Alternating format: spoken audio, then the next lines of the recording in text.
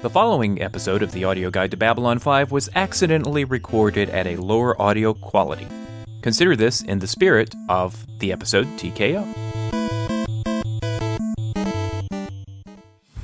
This is Erika in Edmonton. Shannon in Durham. And Chip in Durham. And welcome to episode 20 of the Audio Guide to Babylon 5, TKO.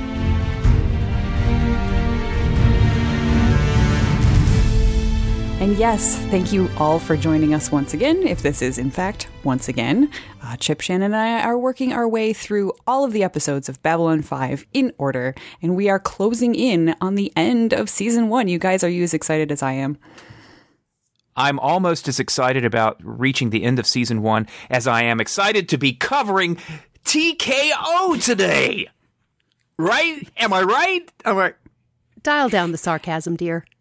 You're something, all right, Chip. You're something. Yeah, TKO. We'll get there. Wow. I guess I should do our little recap to work our way up into talking about this momentous episode of Babylon 5.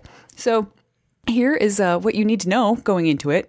And Babylon by the way, 5. if I apologize for interrupting, but if this is your first episode of Babylon 5, it gets better. Yes, we need a little PSA video. It gets better. Babylon 5, it gets better. Babylon 5 is a space station in neutral space that's home to nearly 3 million people, both humans and many different kinds of aliens. Two of the command staff who keep B5 running are Lieutenant Commander Susan Ivanova, a no-nonsense career military officer who takes her job seriously and whose father recently died. And then we have Security Chief Michael Garibaldi, a wisecracking, recovering alcoholic. And that's really about all you need to know to lead you into today's episode, TKO, in which an old friend of Garibaldi's visits the station. Walker Smith is a falsely discredited fighter looking to get into an alien prize fight with no discernible prize called the Mutai. He has to use a bit of a roundabout way to get in, but he manages it, fights the champ to a draw, and paves the way for humans to fight in the Mutai henceforth. Meanwhile, Rabbi Yossel visits Ivanova to deliver her father's legacy and convince her to forgive him and sit Shiva.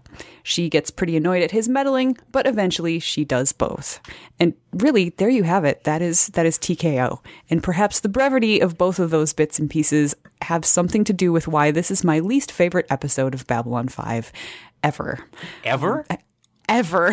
Ever. All 5 seasons. I don't think there's anything less than that. I'm kind of excited to go through this again with you guys to discover if, in fact, this is my least favorite episode. I found a few things in it this time watching it that I liked more than I remembered.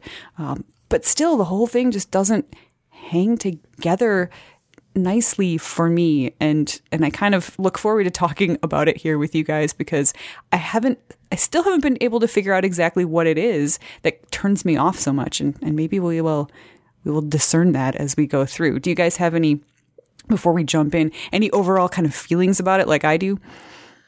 I think I'm going to wind up segueing slightly into a defensive territory.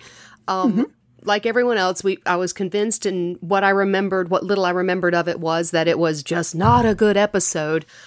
Seeing it again this time, I think there are some good things in here struggling to get out, but yes, the execution falls short. But yeah, I found more in here that I thought had potential, could be intriguing, a couple of good gems here and there within it. So I'm not willing to say this is the worst episode ever yet. I need to rewatch Season 5 to double check that, because I'm fairly certain there were a few episodes in Season 5 I really didn't like. Chip, what do you think? Well, what I'm going to say makes me very, very happy that you're in Edmonton and I'm in Durham. I liked it better than Grail. Oh, Chip. We can still be friends. It's okay. Aw, thanks. TKO, well, I sort of agree with Shannon. There are some things about it that are just bad, but it's not a bad plot, and I'm not even sure that it's bad acting, but it feels like lazy execution pretty much from start to finish. we looked at this and we saw that this is production number 119. It's one of the last episodes produced, and it feels like early season 1 stuff. The music is cheesy. Some of the dialogue is just troweled on thick. It is such a throwback, and I'm not entirely sure why. But I think I might know why. Okay, go ahead. This is the first time John Flynn directed. I went looking because his name was familiar. He's been the cinematographer for a number of really strong episodes so far this season. Midnight on the Firing Line, Babylon Squared, one of the Voice in the Wilderness parts. But this is his first time directing. And I have a feeling between that and Larry DiTillio's scripts, which tend, again, looking back at some of the stuff he's produced, he tends to have really good ideas, but doesn't always pull them together fully. So I think the combination of those two things is why this suddenly feels like an early episode. There's some potentially really strong character stuff. It's a slice of character kind of thing going on. Somebody I know on Twitter said something about it's like one of those episodes of Star Trek where Worf meets the family and you just don't care. I wonder who that was. Oh, wait, it was your husband, Erika. Oh, was it? Yeah. But I sort of get that. I like having moments of character development, but this is nothing but. There really is no A plot to this story. There are two character stories. One of them featuring a regular character, and the other featuring a charismatic but never seen before guest star. It's another one of these. If somebody else is writing the episode, it's going to wind up somehow being all about the guest star kinds of things. But it is a slice of life. It is nothing more than a slice of life episode of Babylon 5, and we're almost at the end of season 1. It's a little late for that. I agree. There were two things that you guys mentioned that I want to touch on. And one of them is the acting. And Chip, you said I believe your exact words were, I don't even think it's bad acting. And I agree with you. Rewatching it this time, I found that I really liked Walker Smith. And I really thought Ivanova did a great job. And just to jump the gun and jump to our Sinclair check-in, I thought Michael O'Hare was fantastic. His scenes with Ivanova, I thought were just touching and wonderful. So it's not the acting. I definitely can't point to that. But I do think Shannon mentioned the script, and it does feel like it's trying really hard to be futuristic. There was so much kind of future speak in this episode that it just kind of bowled me over a little bit and made me roll my eyes. At the beginning, we've got, oh, look, he's got slappers that are straight out of med lab, and we never really find out exactly what those are. And then later on, we get stroke off. I'm not even gonna touch that. And then another crazy time reference, like 30, I didn't even catch the word 30 something for 30 minutes. Yeah, they did cycles again. Yeah. And then also, over the comm link, we have security saying, the perp looks like he's zoned. There was an awful lot of that. And I'm curious if you guys noticed any other bits and pieces as far as the script go, and also your take on the acting. Well, again, I think this is something that DiTilio tends to do. His episodes, he does really try very hard to sort of distance that universe from our universe by throwing in these things. He's the one who threw in Veer's little space game in Born to the Purple. He's the one who had that vicar cyborg in Deathwalker. So he seems to have a fondness for tossing this stuff in. Sometimes it works. Like Veer's little game, that was a gem. Throwing in Harlan Ellison's fake autobiography was genius. Whether that was him or Straczynski, I don't know, but that was a wonderful toss in. Agreed. But very often, like you said, the language he uses, because we have almost enough context, but not quite, it makes it harder for the viewer to really buy in. Yeah, and it's a real weird mix, too, of this sort of fake, almost sort of comic booky future stuff in terms of both dialogue and some of the concepts that are going on. And yet we have a very traditional Russian rabbi. We have a martial arts tournament that really isn't all that out of place compared to Earth mixed martial arts and other things like that. And we can't let this go too far without acknowledging the presence of the Zima in the sports bar. Steven was Not very, very amused by that. Sponsorship. They did it just to be silly. I know, but yeah, just it really is a mess. And if I can be Luke Skywalker for a moment, there's good in this episode. I can feel it. But no, it's it's Darth Vader all the way, because there's stuff that could have been done. And it might be interesting to talk a little bit about what we would have changed about this episode to make it better. I think that there's a skeleton here that could have been something pretty good. But as it is my second least favorite episode of season 1. One of the things that I would change is the fight scenes. And then that is totally a personal opinion thing, but I'd get very bored. And I don't care how well executed they are unless they have Matrix style music in the background and they're slow motion and pretty. I probably am not going to care too much about those. And these weren't done all that well either. I could have sworn watching this time, I swear there's one small sequence that they literally looped. Like it was the exact same moves and the alien fell the exact same way. So I think that may have been an editing error, or maybe they just didn't have quite enough footage or something. I don't know, but that was jarring. And the fact that for the most part, the fighting styles were very recognizable. I mean, yes, I guess for beings that, stand on two legs and have two arms, that, there's going to be a sort of general similarity in how they move, but it still would have been nice to see some moves that really looked different to help bolster this idea that this is an alien fight ring. Yeah, for an alien fight ring, it was very, very Southern California. And, we have the line in there, that the Muay Thai isn't a prize fight, it's a meat grinder. I personally didn't feel that was borne out by what we saw on the screen. It looked pretty run of the mill.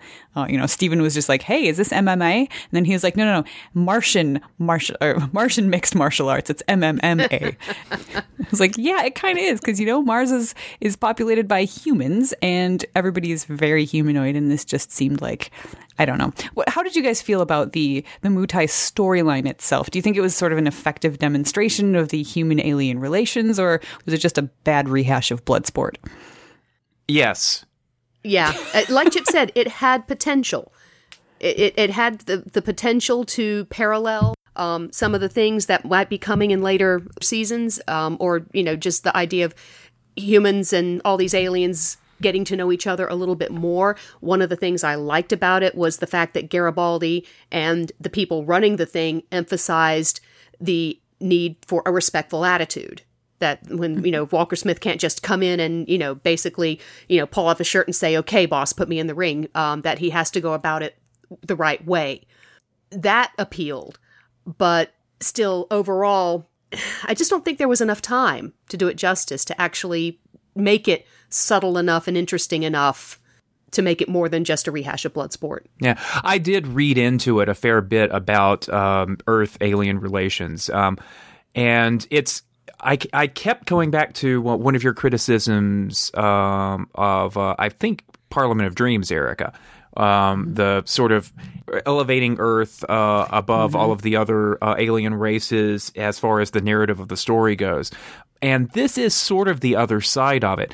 I get the feeling that the aliens on Babylon 5 are tending to think of the Earth Alliance as sort of the ugly Americans. Whatever humility they gained as a result of getting their butts kicked by the Minbari is gone now. They're starting to act like they own the galaxy again or something like that. At least that's what some of the aliens in the Muay Thai seem to think. They go around calling you Snakehead. Well, yeah, and I thought that was kind of interesting. That's raw, unenlightened prejudice right there. Right. I mean, it's casual racism. Just seemed like an interesting way to establish the character. And I wonder, do you think that they did a good enough job showing him sort of growing through and past that at the end, or do you think he was still sort of the same guy? I think he was clearly growing through that, and I think he was clearly not the same guy, but that was the script telling us that, as opposed to, us believably experiencing that as we watch the story. Right. Again, not enough time. Not enough time to really see the results of what he carried away from the experience. Yeah, and I'm not sure that I would want more time for this storyline. I mean, we wouldn't want more time in the ring, so I don't know what you'd add to it. And I don't know what you'd... Such as, well, it would have been nice to know a little bit more about Caliban's background. That was another thing about this script, that so many bits and pieces were telegraphed.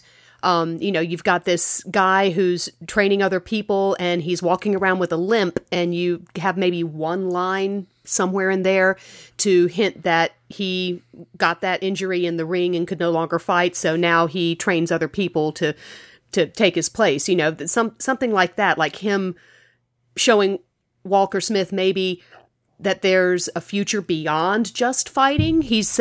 Walker Smith is so focused on getting back to where he was that he's not looking beyond to what he could do.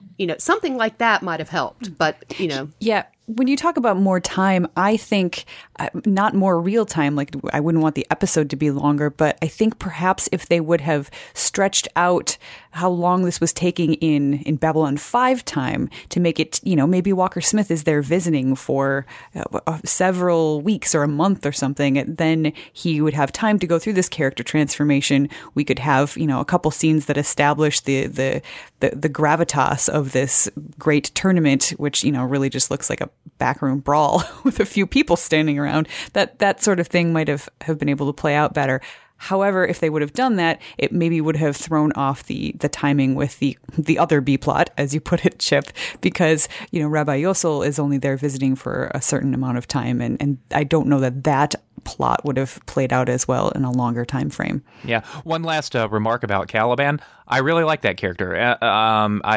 He's like the space Burgess Meredith, and while it would have been nice to have had a little bit more development on him, he's just this guy who shows up, and he's not a heavy. He's just a good guy.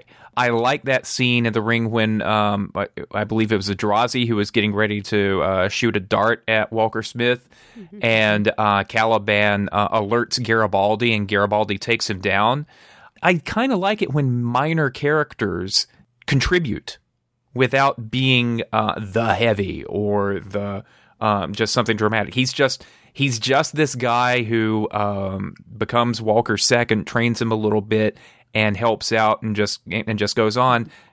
But he's relatively well acted, and it's not an over the top or melodramatic character. So I kind of like it. I will agree with that. I think he was well acted. That was another performance that was good, except the one part that kind of made me giggle in not the best way was after Garibaldi takes down the guy with the dart, he comes back over and Caliban just gives this big goofy grin and a thumbs up. It looked ridiculous. Yeah. It seemed a little out of character. Yeah. But everything else from him was neat. So it's just, again, we're finding all of these pieces that I like. It's like a jigsaw puzzle where I look at each individual piece and think, oh, that's really pretty.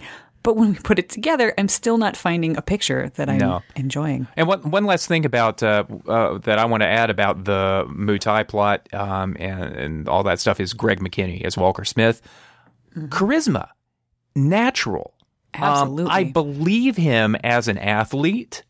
I believe him as somebody who seriously wants to improve himself, has a chip on his shoulder. Yeah, I liked him. I believed his friendship with Garibaldi, and I thought that they had pretty good chemistry. Again, it's so many individual pieces of this that could have been good. Something that goes back to directing cinematography, sort of the technical aspects that sort of lend to this idea of a puzzle missing pieces or badly fit, that a lot of transitions and a lot of things didn't seem to work very well. The opening teaser seemed to cut off really abruptly. A scene later when Ivanova and the rabbi are talking and she leaves to go on duty, or she walks out. No, it's the restaurant scene when he meddles and she tells him off for it and she leaves. The shot of him standing there alone in the restaurant while all the other diners are still dining, that seemed to go on for like 3 or 4 seconds too long. So there were like pieces that just felt off rhythmically to me that I think lend itself to the amateurism, the feeling that this was a, episode they shot in the first week, that sort of thing. Yeah. Well, let's turn our attention now to the Ivanova storyline. Here's another example of a sort of a front and center use of religion in Babylon 5, which is always kind of interesting. Do you think it works? Is it touching? Do we have a realistic character in Yosel, or is he a stereotype, or both? Because I know some people who are very stereotypical. Well, back when I was watching B5 during the first run and catching up on some of this stuff, I was living in an apartment. My roommate was Jewish, and he walks through as we're watching this episode, and he just whiplashed at the television because somebody was sitting Shiva in a science fiction show on television. If I recall correctly, he was mildly impressed with that. Just the presence of the Jewish tradition. As far as the execution of it and how stereotypical it was, I'm not so sure. I mean, I didn't have any issues with Theodore Bickel's accent. I didn't have any issues with the structure, but again, it's a question of the execution and the dialogue. Is he a stereotypical Jewish rabbi sort of character? I kind of got that feeling, but not being Jewish myself, I don't know. Mm-hmm. Yeah, I wonder how much, if any, Harlan Ellison's influence was actually in this episode, in that particular storyline, because I am blanking on the name right now, but he actually has one of his short stories is all about finding people to sit Shiva on this alien planet. So I don't know if this was a deliberate nod to that, especially with the, Working Without a Net Harlan Ellison book in there or not. But it would be, I wonder. I will say before, and then I'll shut up for a bit. I was kind of surprised at how unshocked Ivanova was for Uncle Yosel to show up on her doorstep. And she just sort of handles it kind of casually, as if he was just like coming from down the street, or he'd driven an hour to get there or something. He's been on a Starliner. He has made an expensive trip to fly to Babylon 5, and she just took it kind of blasé. I don't know about blasé as much as knowing why he's there and working to shut her feelings down a bit. I mean, she starts off, addressing him formally as Rabbi Yosel, and she retreats into military speak, which confuses him because, of course, he has no idea what she's talking about when she says, 200 hours, whatever. So for me, it wasn't blasé so much as her putting up her walls, because she probably knows why he's there, or she's got a suspicion, and it's not something she wants to deal with. So that's what I was thinking. I thought the actor, Theodore Bickel, overall did a good job, and in a couple of cases did a really good job when he walks off the liner and into the station, and you get the impression that this is the first time he's seen aliens in person, because his jaw drops a little bit and he looks around and he's just like kind of wide-eyed wonder.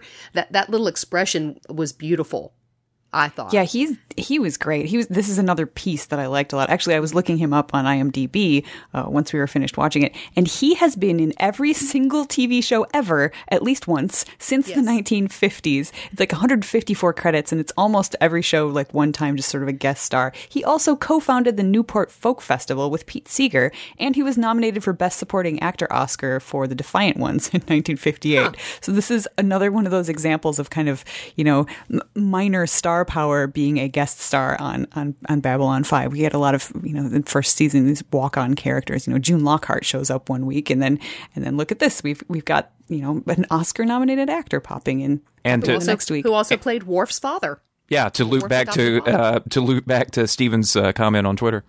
Yeah. Wow. And he's part of the pipeline from Murder, She Wrote as well, along with Don Stroud, who played Caliban. So that pipeline is still flowing. At the beginning, when he first came in, Steven's comment was, I like that he's wearing a suit and tie. It's like he just came straight out of a Columbo episode or something. And then when we were done, sure enough, he was in an episode of Columbo. Yep. Yeah, but this doesn't have any connection to any other story other than the fact that we saw her father's death early in the season.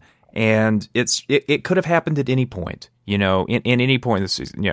The rabbi has decided that it is time for her to sit Shiva.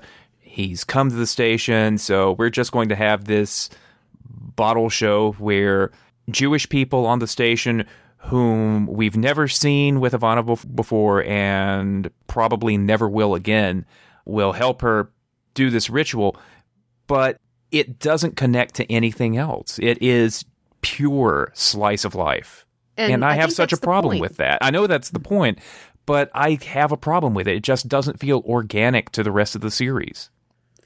Maybe not, but I think it's an important step to show Ivanova's continued journey as a character. To do this, to close this bit of her life. We get a lot more insight into her relationship with Sinclair, as well as her relationship with people in general. We find out, that she, really doesn't like the idea of being controlled or manipulated, because apparently her father did that during her teenage years, during some times when she needed more support rather than guidance. That's one of the reasons she reacts so strongly when the rabbi meddles and goes around her to Sinclair to try and get her time off. I would have knocked his block off. Yeah. Oh, yeah. That was way above. That was way that was manipulative as heck and a complete violation of her privacy. I was actually genuinely offended by that. That he would tell her commanding officer about personal problems that she was having, without her consent. That was just awful. Yeah, but on the other hand, it gives Sinclair the chance, that he and Ivanova continue to build their relationship, because Sinclair recognizes that he's overstepping boundaries, and he's very careful to try and offer her what she needs. Do you need this time off? She doesn't. Okay, but if you need it, I'm here. I can give it to you. So there's more trust between her and Sinclair being built as a result. Mm-hmm. And I agree. These are more pieces that I liked. I really liked the scenes between the two of them. And I thought it was very, very telling about their relationship. The fact that when Sinclair was trying to give her this time off, and, he doesn't exactly lecture her. He just gives her sort of friendly advice, and she doesn't fly off the handle at him. And I mean, maybe that's also partially respect for her job and the fact that he is her commanding officer. But she takes it very well and is very, very measured in her response and very kind to him. And I think that there's a real bit of warmth there, even beyond the fact that she is, a little stiff. I like the way that she reacted to him. But Chip, I thought it was interesting that you said that the slice of life thing doesn't work for you. It just doesn't feel right. And one thing that Steven said when the episode was over was that just did not feel like an episode of Babylon 5. He has only seen this first season, and already he's kind of got a feel for what the show is, and this didn't quite fit into that for him. And I think maybe that's part of what it is. It's just, there's something about the connecting glue in between all of these bits and pieces that just doesn't flow in the same way that a lot of these episodes did. Yeah, I mean, you can break the flow once in a while and come up with some really good television. There were examples of that, like in MASH. There was one episode that was shot entirely from the point of view of a soldier patient.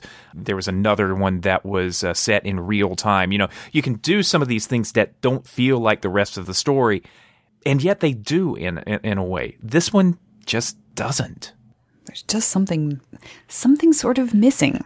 Shannon, was there anything else you had to say about the Ivanova storyline there? I think we've touched on most of it, although I will say for me, the actual Shiva part didn't work so well. The parts where they were sitting around and letting Susan reminisce and talk about experiences with her father felt very claustrophobic to me. Again, we've only got a few people. We've got these people we've never seen before. It all seems to be taking place in her quarters, or like an area of her quarters. It just felt very sort of tight and contained in a way that didn't feel right to me. And I have to admit, I really didn't buy her breakdown at the end after the prayer. I just, I could see, what she was trying to do. And I thought, Sinclair and the rabbi moving towards her to support her was good. But her actual expression, it felt like she was trying for tears and didn't make it.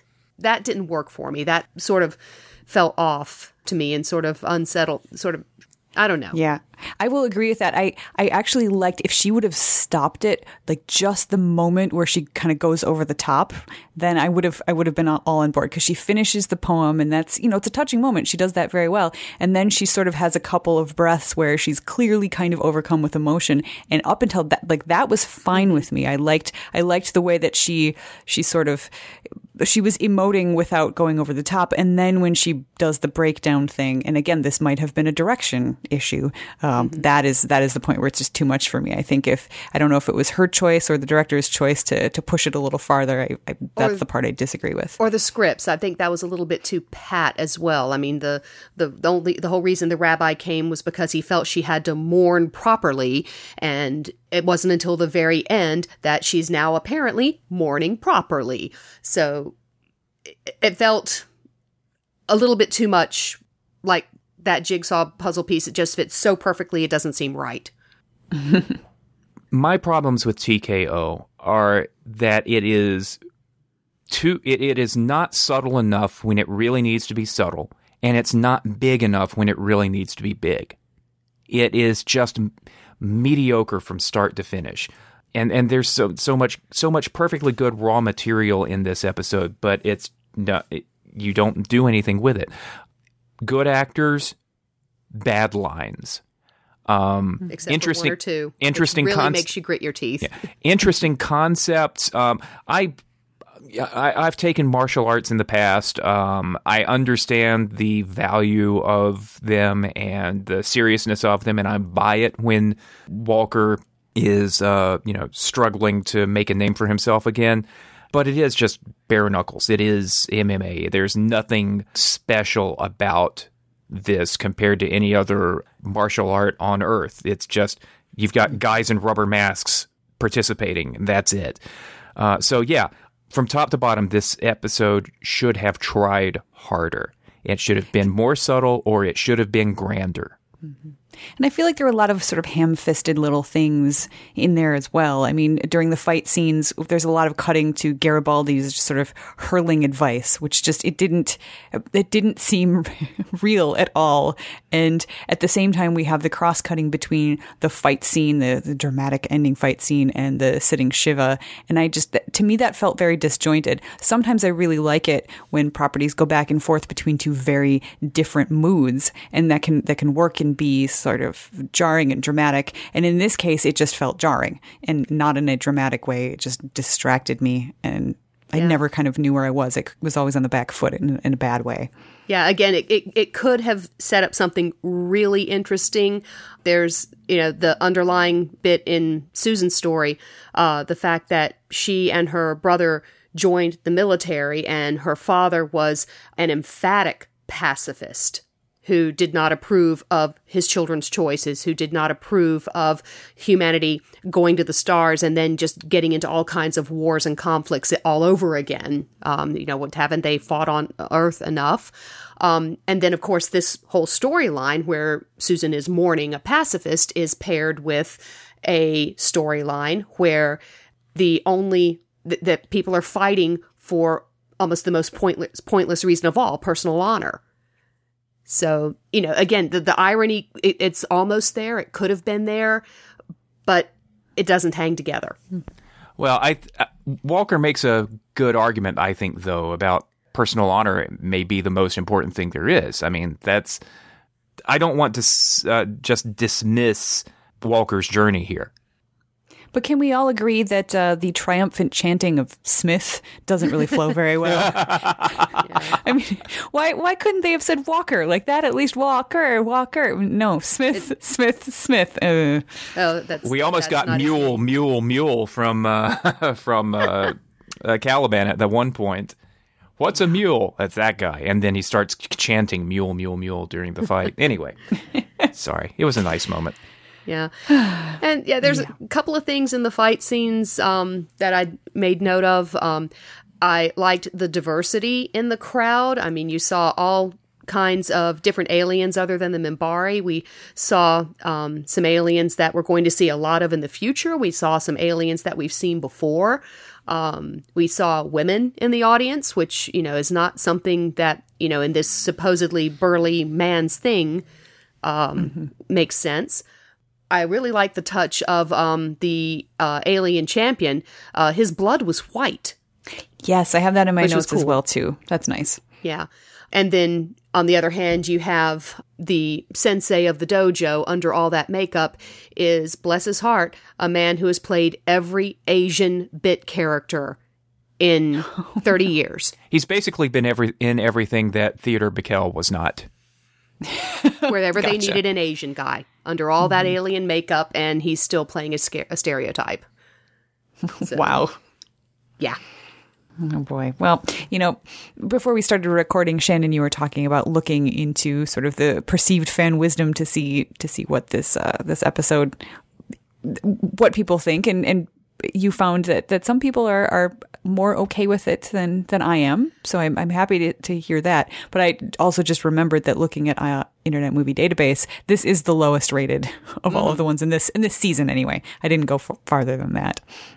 Yeah, I saw a lot of chit-chat on websites that are more general, kind of like IMDb, but more just about television, that people were talking about, like, well, I thought this plot was pretty good, but the other plot was kind of draggy, or vice versa. Or, again, the feeling that, this was a pretty good episode without being super effusive about it. But I didn't see a great deal in the way of hatred. Like you would feel like, what is it, the twin dilemma? Is that the one that in The Doctor Who? yes. That everybody Poor hates? twin dilemma. Not everybody, man. Not everybody. But yeah. Well, do you guys have anything else that you want to say about TKO before we jump into spoiler space? This is the most missable episode of season 1. Without a doubt. Yeah, if anybody did jump in with this as their first episode, I would like to echo what Chip said at the beginning. That not only does it get better, it gets more. It becomes, there's more to Babylon 5 than just this. Thank goodness. All right. Well, next time, we've got some homework for you guys. Once again, we are moving on to Legacies. And like I said, we are so close to being done with season 1. We've got just a couple more to go. So this is the last one before the season finale. So make sure you check that out before you come back. And also, come and take a look at our website at b5audioguide.com. Leave a comment in either the spoiler space or the non-spoiler space and let us know what you think of TKO. I'm very interested to see the thoughts of both the people who have seen all of Babylon 5 and the folks seeing it for the first time. I'm still a little not sure what to think of it or why I think what I think of it. So please come and let me know what you guys think. And you can also find us on Twitter and on Tumblr at B5 Audio Guide. So we hope to hear from you soon. But until then, we are jumping into spoiler space.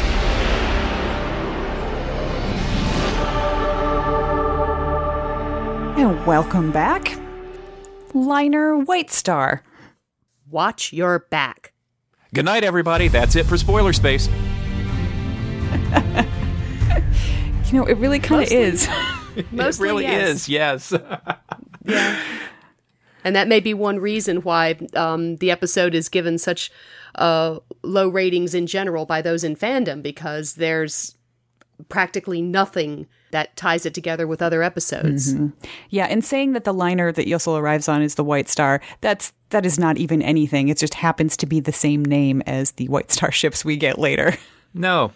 So really and genuinely, the only thing that resonates for future episodes of Babylon 5 is Walker says the line, "Watch your back," twice to Garibaldi. And actually helps him the first time. Yeah. And that is there for no other reason than to have, a script writer's nod your head. It's not even in the plot. It's not Watsonian at all. It's pure Doyleist. You have the insert of a couple of lines saying, "Watch your back," and then in 2 episodes, Garibaldi's going to get shot in the back. Irony! Dun, dun, dun. Yeah. Well, that's really all I got. Anything else that you guys can scrape out of this episode? Well, to go back slightly to the idea of how humans will fit into the grander scale in the massive conflict, I actually thought about this for a little while, trying to decide if the episode would have been better if they had not ended with a draw. What would have happened if Walker had lost? Or what would have happened if he'd actually won? Trying to think about if Walker winning played too much into Delen's previous remarks about just how important humanity is, or how important humanity will be in the coming conflict.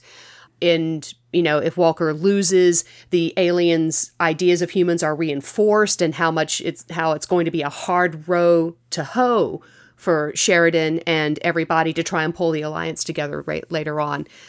The draw, when I thought about it, the draw felt a bit like a cop-out to me, rather than commenting either way. But I don't know, again, time, quote-unquote, space for the story to actually follow through if one or the other had won would be difficult.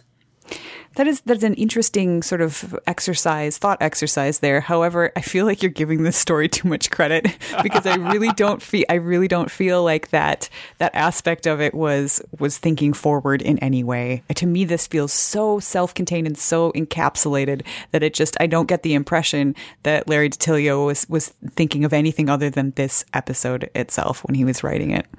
Probably not, but darn it, that's why we're podcasting this, so we can pull these things apart. And very shred true. them and piece them back together. Oh, very, very true. Well, this has been fun pulling it apart and shredding it and putting it back together, and I look forward to doing it next time with Legacies.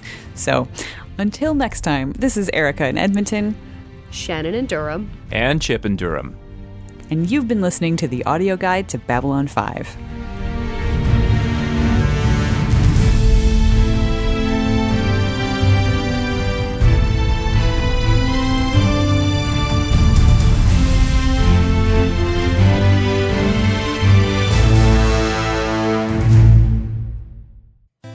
Well, you know what? I just realized I also recorded as an MP3. Of course, mine's 192, but TKO, man. TKO. I blame it.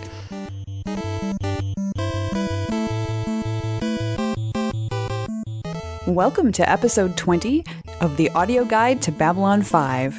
TKO. Wait, how do we start this again? I'm sorry. We start with our names first, don't we? Yes, we do. Yes, we do. Okay.